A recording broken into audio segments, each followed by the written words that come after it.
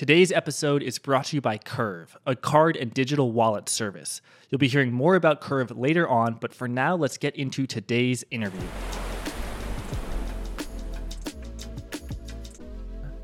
I am joined by James Block, an independent crypto researcher who's been doing a lot of sleuthing on what's going on with FTX, what's going on with Alameda, as well as the sort of breaking news about Digital Currency Group. James, great to have you here. How are you doing? It's great to be here. James, you in early November wrote a bombshell of a piece called "Is Alameda Insolvent?" What were your findings there? What was your thesis, and how did your thesis change as sort of your worst fears were sort of proven true almost immediately? Yeah. So as a little bit of background, I've been investigating crypto for about a year. I focused a lot on a company called Celsius Network, which was a lending firm that had a lot of very close ties to FTX and Alameda. And so that's kind of how I got introduced to the subject and started really digging into it. I'd written a couple pieces prior to this about kind of the relationship between the two companies and some of the very odd things that I'd been noticing going on. So the piece on Alameda's solvency came about because I actually obtained a copy of this balance sheet shortly before the CoinDesk piece went public. And I didn't publish it because I wanted to wait to make sure that the balance sheet was actually real. And once they published it, I was ready to go with my piece. So essentially what I found was that Alameda had been using these incredibly illiquid crypto tokens that their associated companies, FTX and other projects they had invested in, had basically spun up out of thin air. And then using various market manipulation techniques had created billions of dollars in totally fake value. And once, because of the Celsius Network investigations, I was pretty familiar with how these types of token schemes worked. And so it was pretty straightforward for me to show, here's why these tokens have no actual value and what would happen if FTX or if Alameda would try to realize any value out of these tokens. They would crash the market to zero, and basically showing that their balance sheet was basically all smoke and mirrors, and they owed somebody billions of dollars that they probably couldn't pay back. Right. So FTX is the exchange that recently went bankrupt, started by Sam Bankman-Fried, or people call him SBF.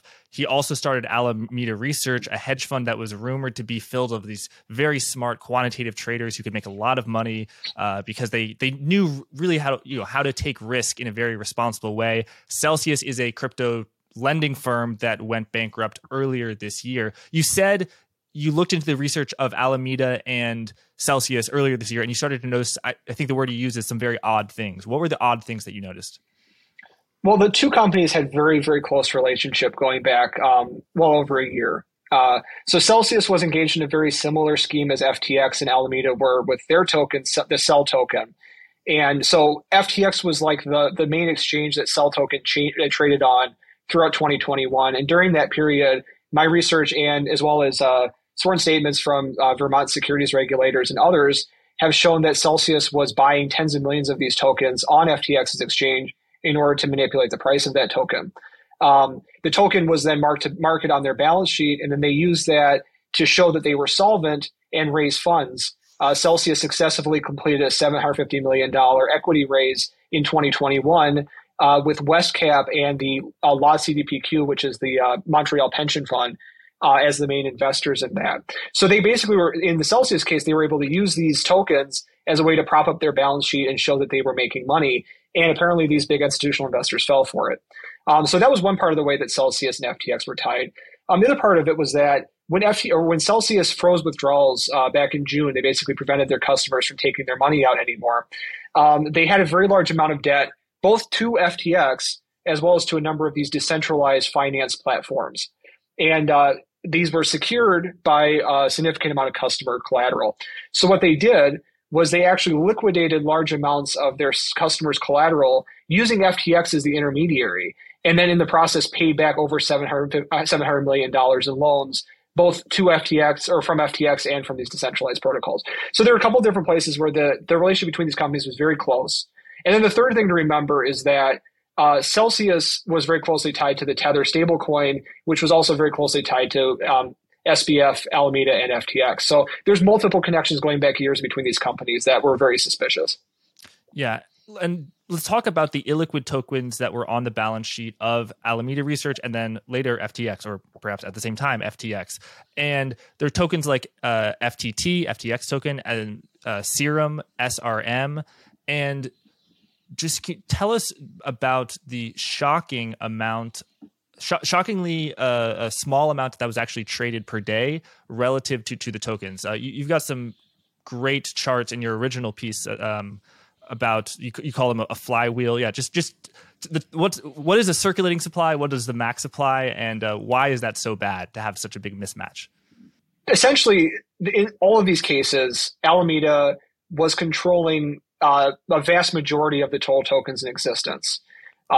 So, for example, with FTT token, they own something like 80 to 90% of the total tokens that were in existence. And a number of these tokens were considered locked, so they weren't even circulating in the market. And then on top of that, so essentially what they own more tokens than were actually circulating throughout the entire market.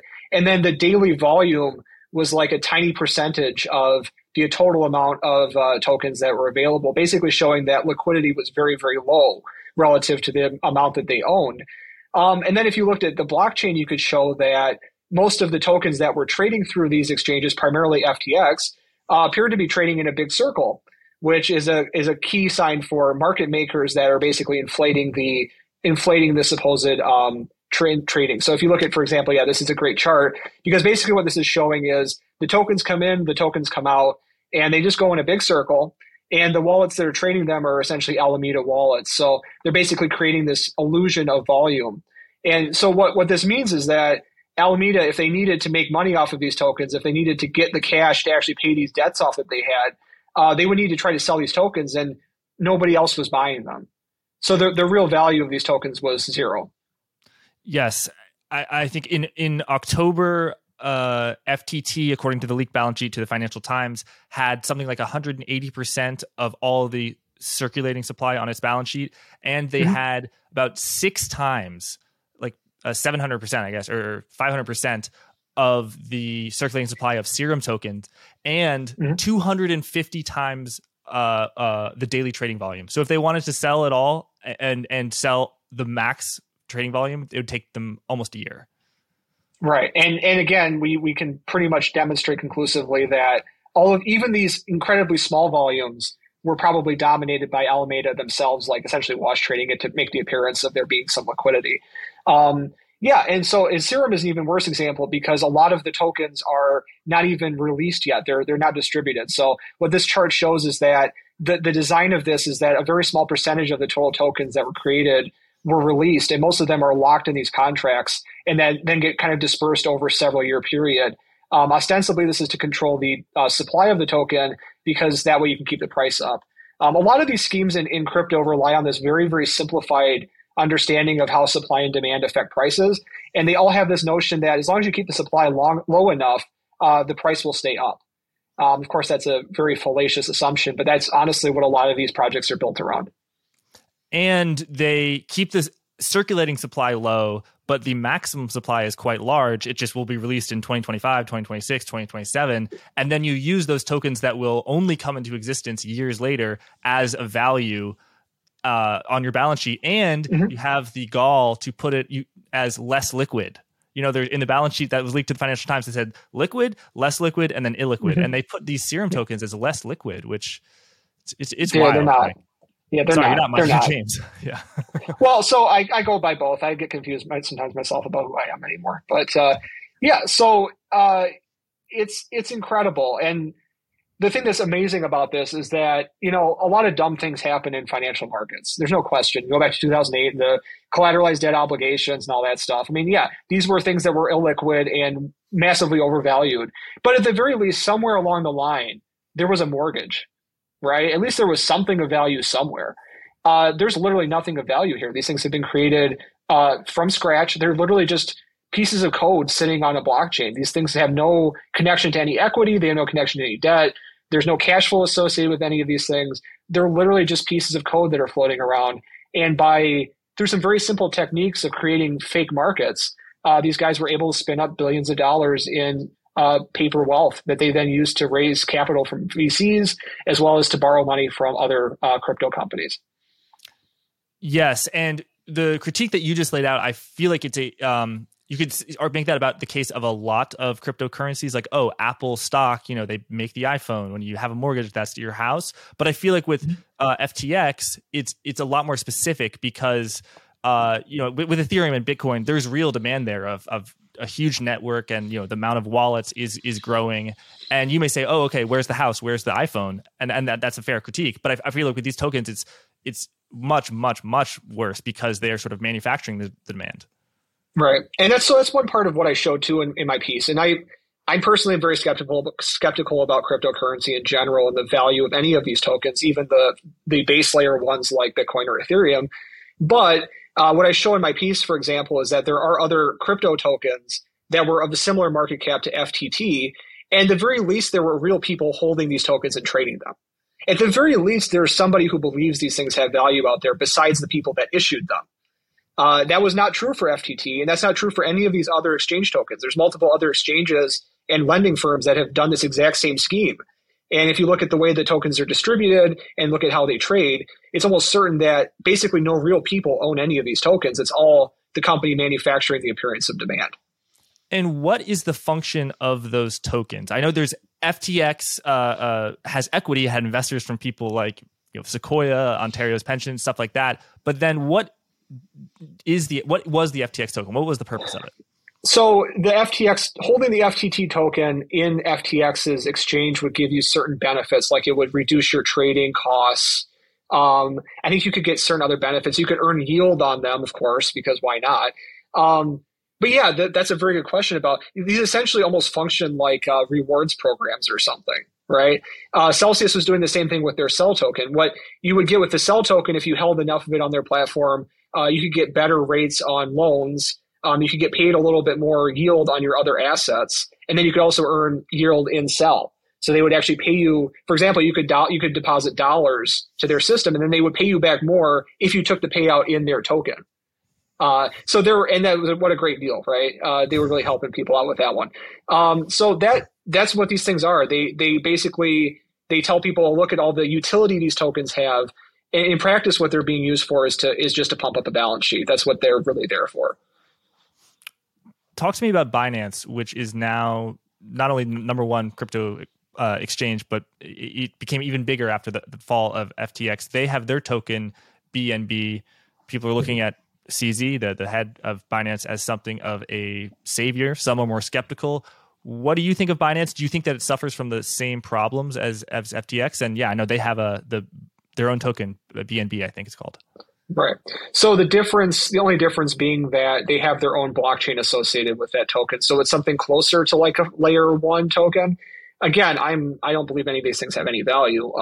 If you look at what the Binance Smart Chain, which is their own little blockchain, is used for, it's exclusively used for incredibly small, scammy tokens that make the stuff on Ethereum look like it's blue chip. So what the real value of that thing is, I don't think it's a whole lot, if anything. Binance does claim to have billions of dollars in stable coins that are their own stable coin, the Binance Dollar. That's actually issued by a separate company called Paxos, which is based in the US. I don't think they've ever been audited, but they probably are more trustworthy than maybe like Tether is. Whether or not they have the dollars or not, nobody knows for certain. I think it's probable that they do. So, Binance can show a lot of money on their balance sheet. The problem is that all of these crypto exchanges, all of them without exception, are very happy to show you how much money they have in their books and how much money they have in their crypto wallets, but they never tell you how much they owe people. They show their gross assets. They never show what their liabilities are. So Binance has billions and billions and billions of dollars. That's very true. But we don't know how much money they owe their customers and other parties. So I think that Binance probably is not in a great financial position. My guess is that that what he did to FTX was, I think, probably more of a move of desperation than one of strength. That would be my guess. And then in addition to everything else, regardless of their financial position, they face very, very serious regulatory problems, both in the U.S. and in other countries for a variety of things involving everything from money laundering and tax evasion, avoiding the securities regulations and et cetera, et cetera. So I think there's a reason why they don't have a known headquarters anywhere in the world, and they constantly are on the move. So in finance, there's something called contagion, which is, in 2008, okay, first Bear Stearns goes under, then Lehman goes under, the dominoes fall. How would you estimate the risk of financial contagion within the crypto industry? Not talking about the macro economy outside of crypto, TradFi, but just within crypto, how are you assessing the risk right now? Very high. A lot of people got burned here, and a lot of people who didn't expect to get burned got burned here. And we're only just starting to see the consequences of that. So, for example, BlockFi is gone now, which they had been supposedly bailed out by FTX. And we're going to talk about Digital Currency Group in a bit. They got burned. A lot of hedge funds and crypto funds got burned and have money locked on these platforms. Unfortunately, they allowed FTX to make their 50 largest creditor sheet confidential at this time. So we actually don't know who has money locked on there yet. A number of funds have admitted that they have large sums on there. So there's a lot of people with immediate first order exposure to this thing. Who they had been borrowing all these billions of dollars from is a good question as well. Obviously, a lot of it was customer assets, but we don't know who else maybe had lent FTX money, maybe even on a semi-secured basis. So that's the second problem. So yeah, there's definitely a huge risk of contagion, and it looks like that's already playing out. And there's a lot of companies that are in serious trouble here. The other thing to consider is that this is going to have a dramatic effect on the likelihood or the willingness of big investors like venture capital firms to invest in these crypto companies. And it turns out, unsurprisingly, that if you look at how these companies work, none of them actually produce anything of value. All they do is they trade these tokens around all day. And so really, they're actually a negative sum. They destroy capital. And they don't generate profits for the most part. Like, look at how much money Coinbase has lost in the last 2 year, about $1.5 billion. So the problem is these companies depend on outside financing to keep going. And if the VCs are no longer willing to keep dumping money in, they're going to face serious problems. So it's not only a question of direct first order consequences of FTX and Alameda failing. It's a consequence of what effect is this going to have on the willingness of investors to continue to put money in. Yes, many crypto companies definitely are not making money. Coinbase, one of the few companies to actually be profitable in 2021 because their trading fees were so high, but yet now they definitely have to cut costs, and then they have started to. I feel like there's a little bit of a problem within crypto VC in terms of, let's say you and I have the next Grand Theft Auto, but it's going to be on Web3, it's going to be decentralized, and we create it and we sell these tokens. The price discovery is so immediate that we're incentivized to kind of just talk how amazing it is and then sell our tokens instead of actually building the project. That's basically so. Right. There's different levels. So there's the obvious rug pulls that happen. And then there's also the companies that go for the longer scheme, which is the things that like Celsius and FTX were doing, which is prop the price of these things up and then use them as collateral or use them as evidence of solvency to then raise additional funds and keep the party going for longer. But yeah, across the board, that's very true. And we know for a fact that most of these things are incredibly manipulated in terms of their price. So there's a lot of really dirty stuff going on. And I think what really bothers me about the recent reporting around FTX is that the media is almost making out Sam to be the only bad guy in the room and everybody else is clean. And that's not true. We're going to find out that Sam was not an exception. He might be closer to the rule for most of how these companies operate. He might be a particularly egregious example, but I think we're going to find out that a lot more of these companies were doing similar things to what FTX and Alameda were doing. Even the ones that are trying to be honest and doing things right, they face huge risks even as a consequence of that. Even the ones that are honest are not making money. In fact, the ones that are honest are probably making less money. Hey there, I hope you're enjoying today's show. Just wanted to let you know that this episode is sponsored by Curve, a payment service that gives you power over your finances. The way it works is that Curve is an extra layer on top of your credit and debit cards that gives you additional cash back on the rewards that you're already earning. Curve Card has no foreign transaction fees, and you can choose to earn your rewards in crypto. You don't have to, but you have the option. Curve Card also has a feature called Go Back in Time, where you can retroactively change the card used to buy an item after you made the purchase, up to 30 days after, actually. A key concept in finance is optionality. When you have the option to do something, but you don't have to do something, this can be very valuable in finance as well as life. And optionality is exactly what Curve gives you to do with your wallet. So check out Curve to get $20 once you've downloaded the app and made your first transaction. Curve Card is powered by Hatch Bank. Terms and conditions apply. Now let's get back to the interview. All right, now let's go on to DCG, Digital Currency Group, a consortium that owns a lot of companies. It owns Genesis Trading. It owns Grayscale Bitcoin Trust, which is a huge, huge trust, not an ETF that owns Bitcoin. And then also, interestingly enough, owns CoinDesk, which actually was the first news outlet to leak the balance sheet of Alameda, which kind of triggered this whole thing.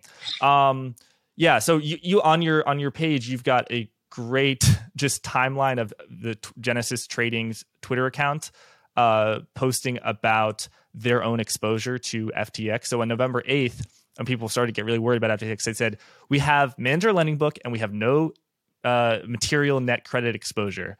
And we continue to meet the needs of our clients around the world. The next day, they said, oh, by the way, we sold collateral, resulting in a total loss of $7 million across all counterparties, including Alameda. And then 2 days later, they said, oh, by the way, our derivatives business currently has $175 in locked funds in FTX trading account. Then 6 days later, they say that they need $1 billion.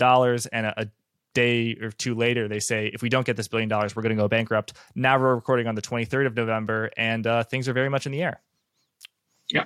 And that's a classic example of how a lot of these companies have managed these crises. Like FTX did the same thing.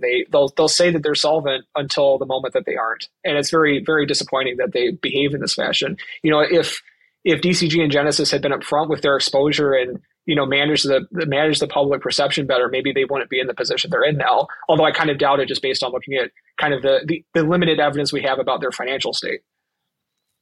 So Genesis and Grayscale are the real big entities in the digital currency group. Genesis is where did the losses start at Genesis, and what does Genesis do? They're a lender. How big are they? And you can attribute a lot of the problems or a lot of the public problems back to their relationship with the Three Arrows Capital hedge fund, which collapsed back in June. I think May or June, I remember. I'll go so fast anymore. Which was, among other things, had made a bunch of money on the GBTC, the Grayscale Bitcoin Trust arbitrage. So essentially what was happening for a while was that this trust, which is this publicly traded product that holds Bitcoin, basically it's a way for institutional investors to get exposure to Bitcoin, at least in theory. 3AC had been basically making money on the difference between the price of Bitcoin and the price of the trust, because for a while the trust was trading at a premium. And then, of course, that switched, and now the trust is trading at, I think, like a 40 to 50% discount to the price of Bitcoin, that's assets under management. So that helped blow up 3AC among their exposure to the Luna, Terra, stablecoin, and other stuff. But Mike, I'm sorry. So what the trade there was, okay, GBTC, the Grayscale Bitcoin Trust, is trading at a premium net relative to its net asset value, so I can harvest that inefficiency by shorting GBTC and buying Bitcoin to hedge. And as that spread narrows, I'm going to make money. But the spread did narrow. Well, so where were the losses? No, so they were generating GBTC by giving Grayscale Bitcoin, and then they would get shares and then either retain the shares and borrow against them. It's different trade. They were buying GBTC and shorting. They were one of the biggest holders of Grayscale Bitcoin Trust for a while. And there was some excellent work by a guy who writes under the name Data Finovation that is worth pulling up. And what that shows essentially is that there is some very questionable dealings that were going on between Grayscale or between 3AC and Genesis around that time. And let me pull that up really quick because it's worth talking about it quickly. I wish I could have included it in my article, but essentially, what was happening was there's a lot of evidence that Grayscale or Genesis may have been lending 3AC the Bitcoin to create Bitcoin Trust shares, and that both of them would profit from this because Grayscale makes a lot of money on the fees. But I mean, the long and short of it is that they were very closely tied with this failed hedge fund, and that they faced over $1 billion in losses back in June of 2022. And in order to kind of stave off collapse, the parent company, DCG, assumed all $1.1 or $1.2 billion worth of losses onto their books. apparently issued a promissory note to Genesis. So that's a big problem. I mean, that's a huge, huge, huge loss for any company. And then subsequently, it looks like they had losses on FTX. And it also turns out, based on their current disclosures, including a letter that was sent out by their CEO, I think yesterday or the day before, to their shareholders, that they borrowed another $575 million from their own customers in order to buy back their stock. So if you go through the share counts, there's this very odd thing. Yeah, so Three Arrows Capital was very long. They had massive numbers of shares. They had 39 million shares by December 2020. And then they were pledging it to Genesis for loans. So they were generating these shares and then going back and borrowing money from Genesis. It's a very interesting thing that has not got enough exposure yet. It was recently shared by some people on Twitter and got some more exposure. But this is very questionable things that were going on. That these companies had a very, very, very close relationship. Yeah, that's a great. And when we see the word create GBTC, what does the word create mean? So in order to make Grayscale Bitcoin Trust shares, you have to have Bitcoin. So in order to get the shares, you could either buy the shares from the company or you could give them Bitcoin and then they would lock it in the trust and then use that as the backing for new shares. Wow. So it's effectively betting that the spread will narrow, stay higher, and the spread only widened into a wider and wider discount. Wow. Right. And so Genesis was funding this. Genesis had a huge loss to Three Arrows Capital, which was doing this failed trade, a $1.2 billion loss. But then the parent company, DCG, Digital Currency Group, assumed that $1.2 billion loss. So that's already kind of in the hole a little bit. And then did they lend them additional more money to buy them back stock, to buy stock? Well, so what happened? So Genesis is ostensibly a prime brokerage, and part of what their business was they were lending funds to other crypto traders, et cetera. And where they were getting these funds from were institutions. So one of the biggest of them was Gemini, the exchange run by the Winklevoss twins, which operated its own earning products. So the retail investors would get like 6 to 8% return on their crypto by giving it to Gemini. Gemini would then give all of that money to Genesis to manage, and then Genesis was supposed to lend it out and earn higher amounts of yield. In practice, what was happening, and this is what they've apparently admitted to, is that some almost $600 million worth of that money that they borrowed was taken by DCG as a loan, and then DCG used it to buy back their own shares and invest in other venture projects. So what they did, and you have to remember that these deposits are they're not locked. It's not like they're time deposits. People can come back and request their money back at any time. So they took stuff that needed to be highly liquid and they dumped it in incredibly illiquid stock that probably has lost a significant amount of value in the intervening period.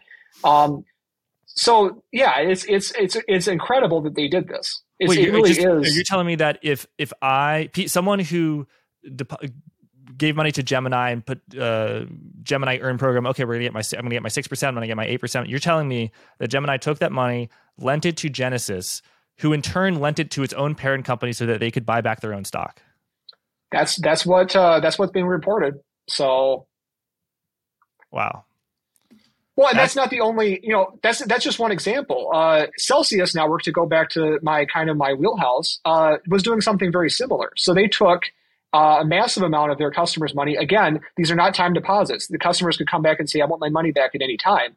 And they dumped hundreds of millions of dollars worth into investing in Bitcoin mining companies, into other venture funds and venture investments, and things that were totally illiquid. So this is something that's happening, I think, across the crypto industry. So in addition to their incredibly risky and failed exposure to 3AC, they were also making incredibly bad moves by borrowing their own customers, essentially money that they were saying they were lending out to others, they were lending to themselves.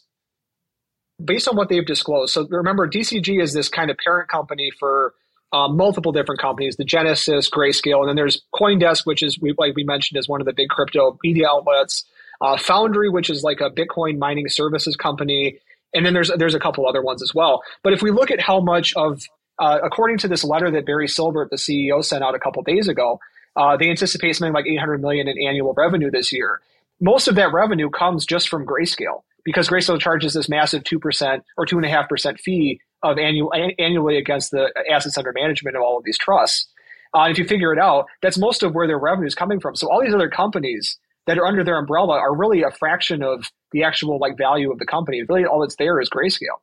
So this company is somehow spending hundreds of millions of dollars in revenue from Grayscale, in addition to having to borrow $575 million from their own customers, in addition to borrowing another $325 million from a secured lending facility last year, in addition to raising a bunch of money from equity investors. Yeah, so where's the money and that going? Money's all gone. So the Grayscale Bitcoin Trust is kind of, and Ethereum Trust, they're kind of cash cows because they get 2%, a nice hefty fee. And I believe, correct me if I'm wrong, that they collect fees based on the net asset value, not the actual value of what the thing is trading. So if it's trading, the stock is trading at a 45% discount, you're actually paying pretty much twice in fees what you would. Exactly. Yeah. So it is a fantastic business from their perspective. Although ultimately the goal was to turn it into an ETF, and the SEC said, heck no, because Bitcoin markets are incredibly manipulated, and they cite the evidence for it. It's worth reading the SEC decisions on these things. And then I think Grayscale is suing the SEC over it, which good luck. Yeah. So basically their entire business is operating this trust. And then the rest of it is just, they have all these venture capital investments, which I was going to go into in the article and just say, okay, what's this stuff actually worth? But I mean, it's not even worth it. Go look at what they own. I mean, there's a great, the Block has a great article kind of with this graphic that shows all of the different companies under their umbrella that they've invested in. And I mean, mark that down 90% at least. I mean, whatever they put into it, because so there's the judgment of what is the true economic value, which based on what you're saying, sounds like you think it is quite low. And that is somewhat subjective. But then there's the objective of what could you get if you could sell it at now. And that objectively is way lower. Like, for example, if there's a private equity company and you had a very profitable business, but you needed to sell it in March of 2020 when there was no liquidity, even though the economic value was quite high, the market value was low. And objectively, like the market value is pretty low. And that's what gets back to the effect of FTX on all of this stuff, right? Like seeing FTX collapse and watching all of these VCs get burned, a lot of people are going to be less likely to be inclined to buy assets from DCG now, right? I mean, they're not going to be interested in buying a company that services Bitcoin miners when all the Bitcoin mining companies are going bankrupt, right? Yeah. I mean, or buying, I mean, there are other companies that don't apparently generate much of any revenue. And then we're just talking about revenue. We're not even talking about what their actual net income is. And you'll notice his letter didn't mention how much money are we actually making on a real basis. The answer is probably that they're losing money annually, even with Grayscale, which is a profit center. Yeah, so if they have $800 million in revenue, I mean, we asked this earlier, but legitimately, where is the money going? Is it going to loans? I guess buying back their own stock, but hiring a lot of people, but acquisitions? We'll find out, I guess. I mean, how did Sam Bankman-Fried manage to fritter away billions of dollars? And we know he spent some of it on ads and other things, but DCG's not really, as far as I know, all that, they're not spending that much money on ads or lobbying. So I have no idea. It costs a lot of money to keep these businesses running, I guess, especially if they're not generating any returns. So who knows? And who knows what other exposures Genesis might have to other companies that are in trouble. We don't know what else. We've only scratched the surface of this thing, is what I'm saying. And I think we're going to find out more as the days go on. And I guess we'll see if anybody's willing to bail them out. 9 innings in a baseball game. What inning would you say we're in? No idea. But I don't think we're early, but I don't think we're late either. I'd say we're about halfway through. Okay. With DCG, I mean, who knows? I mean, it could be – a lot of this is based on rumor. We don't know how desperate they are for money. It sounds like they're pretty desperate. They haven't done much to counteract those rumors that they're very desperate. So it's very possible that maybe they go bankrupt the next few days. Who knows? But then in terms of the wider effects on everything else, I mean, the thing is, in terms of reputation, I mean, Sam and FTX were better known publicly. Mm-hmm. But in terms of like an institutional level, I was talking to people just a couple of weeks ago who are institutional investors who are serious, like real people who know a lot about this business, who are saying, oh, DCG is probably fine. So they're going to be shocked, and they already are shocked by what's happening here. So this is just another nail in the coffin of the reputation of this industry. Well, so nail in the coffin. Coffin is that's a little permanent. 2018 was bad. When I first started paying attention was, like many people, the peak of the bull market, the bubble, let's call it that, in 2017. And then the bear market was brutal, and things went lower, tons of scams, tons of Ponzi's. But then, it roared back. So hope springs eternal, you know? Yeah, interest rates need to be low. So if the Fed decides to ease, maybe you'll have another bubble. But the other thing to consider here is that the effect of all of this stuff, all these failures on regulation, and if there's serious regulation and like market rules are applied to these things, a lot of the techniques that have been used to drive prices up will not be available anymore. So it'll be interesting to see what happens and how that affects retail's willingness to participate in these things. When a year ago there were people saying, "Oh, not only do I own crypto, which is going up, but I'm staking. And staking, I can get 6%, 8%, 10%, 12%. And the dollar is yielding 0. Where did that smart people at the time, not me, but smart people, asked, where is the yield coming from? Do you think we have now a better picture of where it's coming from, or is it still hazy where it's coming from? Well, that was the question that got me interested in crypto. You know, I don't have a finance background, but I've always been interested in fraud and history of fraud, and seeing companies offering these 10, 12, 14% interest rates when the risk-free rate's 0 on dollars, not even on other crypto assets, but on dollar equivalents. That was kind of a major red flag. I think we're seeing that there is no magic money box, to take Sam's phrase. There is no magic money box. And none of these things were creating anything of value. What they were doing was things like what 3AC was doing, which was capitalizing on these temporary market fluctuations that appeared to be permanent, that maybe made money for a while, right? I mean, you have to remember, like, for a good example would be Alameda, right? Alameda, these tokens that they had, like Serum and stuff, they were worth like 10 times or 15 times more than what they were worth a couple of weeks ago back in like 2021. They would have had tens of billions of dollars on their balance sheet, ostensibly. Yeah, that's why in the letter that Scam Bankman Fraud sent to FTX employees, he said, we had $60 billion in collateral before the sell-off in the spring. And I just really did not like that number because it made so many assumptions. And my opinion is lies. Yeah. That's exactly what this scam is. And that's what everyone, just about everyone has been doing. That's what all of these yield things depended on, because there's no way. Right. I mean, and look at, like, again, go back to what Celsius was doing. They were offering these crazy high yields. What were they investing in? They were investing in Bitcoin mining. And they were buying other companies involved in crypto that were essentially not revenue generators. And they were just projecting that, well, we're paying $100 million for this company right now, and it was worth $2 million last year. So next year it'll be worth $5 billion. So we'll be able to pay everybody back. Okay. So in those specific examples, the track record is very poor. But the business model itself of securities is not inherently a scam. Like in the traditional financial world, if there's some very illiquid stock that I want to short because it's a SPAC and it's a unprofitable tech stock, whatever, you're a brokerage. You can charge me 200% to borrow that stock, and I will, and that can be profitable. Yeah. And to make a pro crypto talking point that I kind of has some merit to it.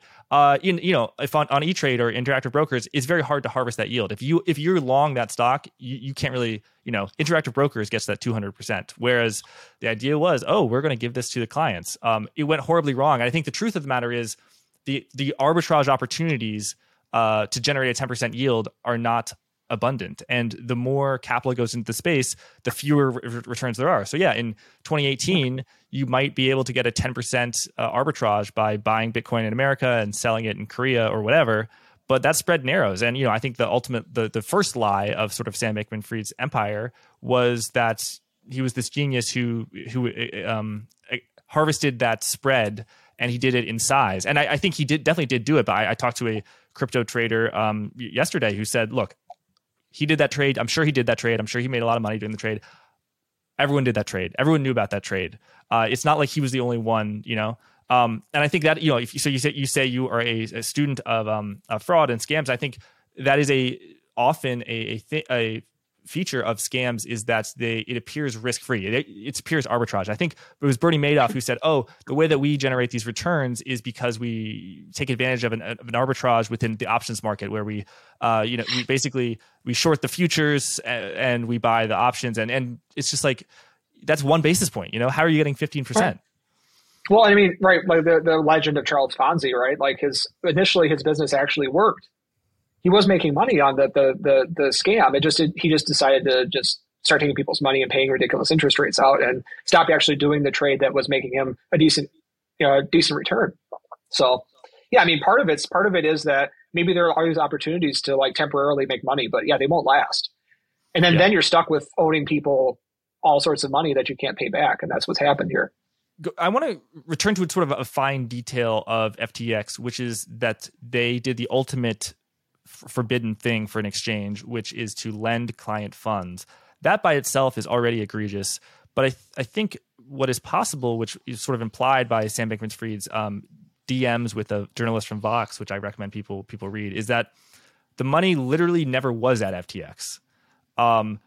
How did, we know that the Sam Bankman-Fried empire of Alameda and FTX had all of these Serum tokens and these MAPS tokens, Oxygen, FTT that were at inflated values. But at what point did Sam Bankman-Fried essentially try and bail out Alameda by lending Alameda money in the same way that DCG is, lent money to Genesis, or excuse me, I guess the other way around. Genesis lent money to DCG. What are the details there? Because I'm still a little fuzzy on that. Well, so what I'm seeing from a number of people who have posted these pictures of the wire transfers they were sending to FTX back in like 2019, the dollars, the actual real money that went to FTX, went to Alameda's bank accounts. It was under Alameda's bank account. If you literally can look at the transfer, it's not going to FTX, it's going to Alameda. So the dollars maybe never reached FTX ever. And then in addition to that, then they were borrowing customers' crypto assets and then doing whatever they were doing with them, whether it was these trades that went badly or if they were just selling the assets off and spending the money on real estate in the Bahamas and advertisements and, Tom Brady and all that stuff. But yeah, I mean, they've been doing that for probably a long time, if not the entire history of the company. There's something interesting that I don't know if it's gotten a lot of public attention, but something circulating around is Alameda's proposal sheet from like 2018 or 2019 to institutional investors, and their pitch back then was, we will pay you 15% returns, and there is no risk. And to me, when somebody says there's 15% returns and no risk, I say, you're lying to me. Yeah. So they were doing that back in 2019. My guess, and there's some good evidence of this, that they were probably always operating at a loss, and that they created FTX as a way to kind of try and dig their way out of the hole that they had created back a couple of years ago. Do you have any idea of, was there ever a time where FTX had a matched book where, if I bought one Ethereum? No? I don't think so. I mean, just based on the blockchain evidence that they never seem to have a cold wallet, which is like the place where you store the assets that somebody gives you. I mean, they did have wallets with a lot of Ethereum and various other assets in them, but it was nowhere close to the amount that they owed people. Most of it just went straight to Alameda. So yeah, they were just taking the money, and that was probably true the whole time. And the fact that nobody noticed this, I mean, I didn't notice it. So it's just amazing that nobody really thought to check. Yeah, well, Mike, you have a full-time job. You're doing this research on the side. You're a really smart guy. You're a financial bloodhound, but you were able to ferret this out before pretty much almost everybody. But what does it say that you have a full-time job and you were able to notice this, but there are venture capital firms, consulting firms who are paid hundreds of millions of dollars a year to be financial detectives, and they were completely asleep at the wheel. I mean, it's kind of an embarrassment if you ask me. Well, I mean, here's what I think, okay? I think that if I had gone into finance and I was doing this as a job and I was hired by some venture capital firm to look into FTX, and I wrote a report saying, hey, none of this makes any sense and these numbers are wrong, I think they would have either ignored it or fired me and gone on with the investment anyway. These companies, ultimately, it's this fear of missing out that drives their investment. And they want to believe what they want to believe. They're clearly not doing any real due diligence here. They couldn't have been, because like you said, I'm not an expert. I'm just some guy. If I'd had their balance sheet a year ago, I would have known they were insolvent a year ago. And anybody with any kind of experience in this crypto industry would have agreed with that. So you tell me. I have no idea. I have no idea how, I mean, another good example, go back to Celsius. The guy who founded the company claims to have invented the VoIP software, the voice over IP like Skype. That's totally false. That's just an outright obvious, egregious lie that anybody can prove with 2 seconds of Googling. And other things about his career are the same way, where it's just these gross exaggerations, very easily proven. And yet, none of the people that invested in this company thought that was a red flag. They gave him $750 million. And they didn't think that maybe the fact that this person's been fabricating their entire career is maybe a red flag and maybe we shouldn't invest in this company. So that's just one example among many of like the gross total failure of very basic due diligence by these guys. And you tell me, I honestly don't know what drives them to do that, but I don't know either. So a lot of what we talked about so far is backward looking, sort of looking back and seeing from stuff that's already happened. But now let's look forward. What do you think is the next shoe to drop? Obviously, Genesis hangs on the balance as we speak, close to noon on the November 23rd. If there is a next shoe to drop, what do you think it would be? I mean, there's a lot of different players in the space. I mean, your guess is as good as mine. I wouldn't have guessed that DCG would be going under as quickly as it did 2 weeks ago. I wouldn't have seen that coming. I didn't expect FTX to collapse as quickly as it did. I knew that they were in trouble, but I didn't expect that they were as bad as they were. So, yeah, I have no clue, man. All I know is that everyone is at risk. There is no exception here. Just because of the collateral damage, even the companies that are not directly exposed are going to have serious problems. The fact that a major exchange, Gemini, is now completely discredited because of their relationship with Genesis means that they're going to face serious problems. And all the reputational damage is going to have tremendous consequences. And it's just starting to play out. I am working on an article right now about companies that have been lending to these Bitcoin mining companies, which are all failing right now. I think that that's a major source of risk and contagion because they probably aren't going to get paid back. And the collateral that they took these loans out on was Bitcoin mining rigs, which the value of which has declined some 70 or 80% over the last year. So there are a lot of people at risk here.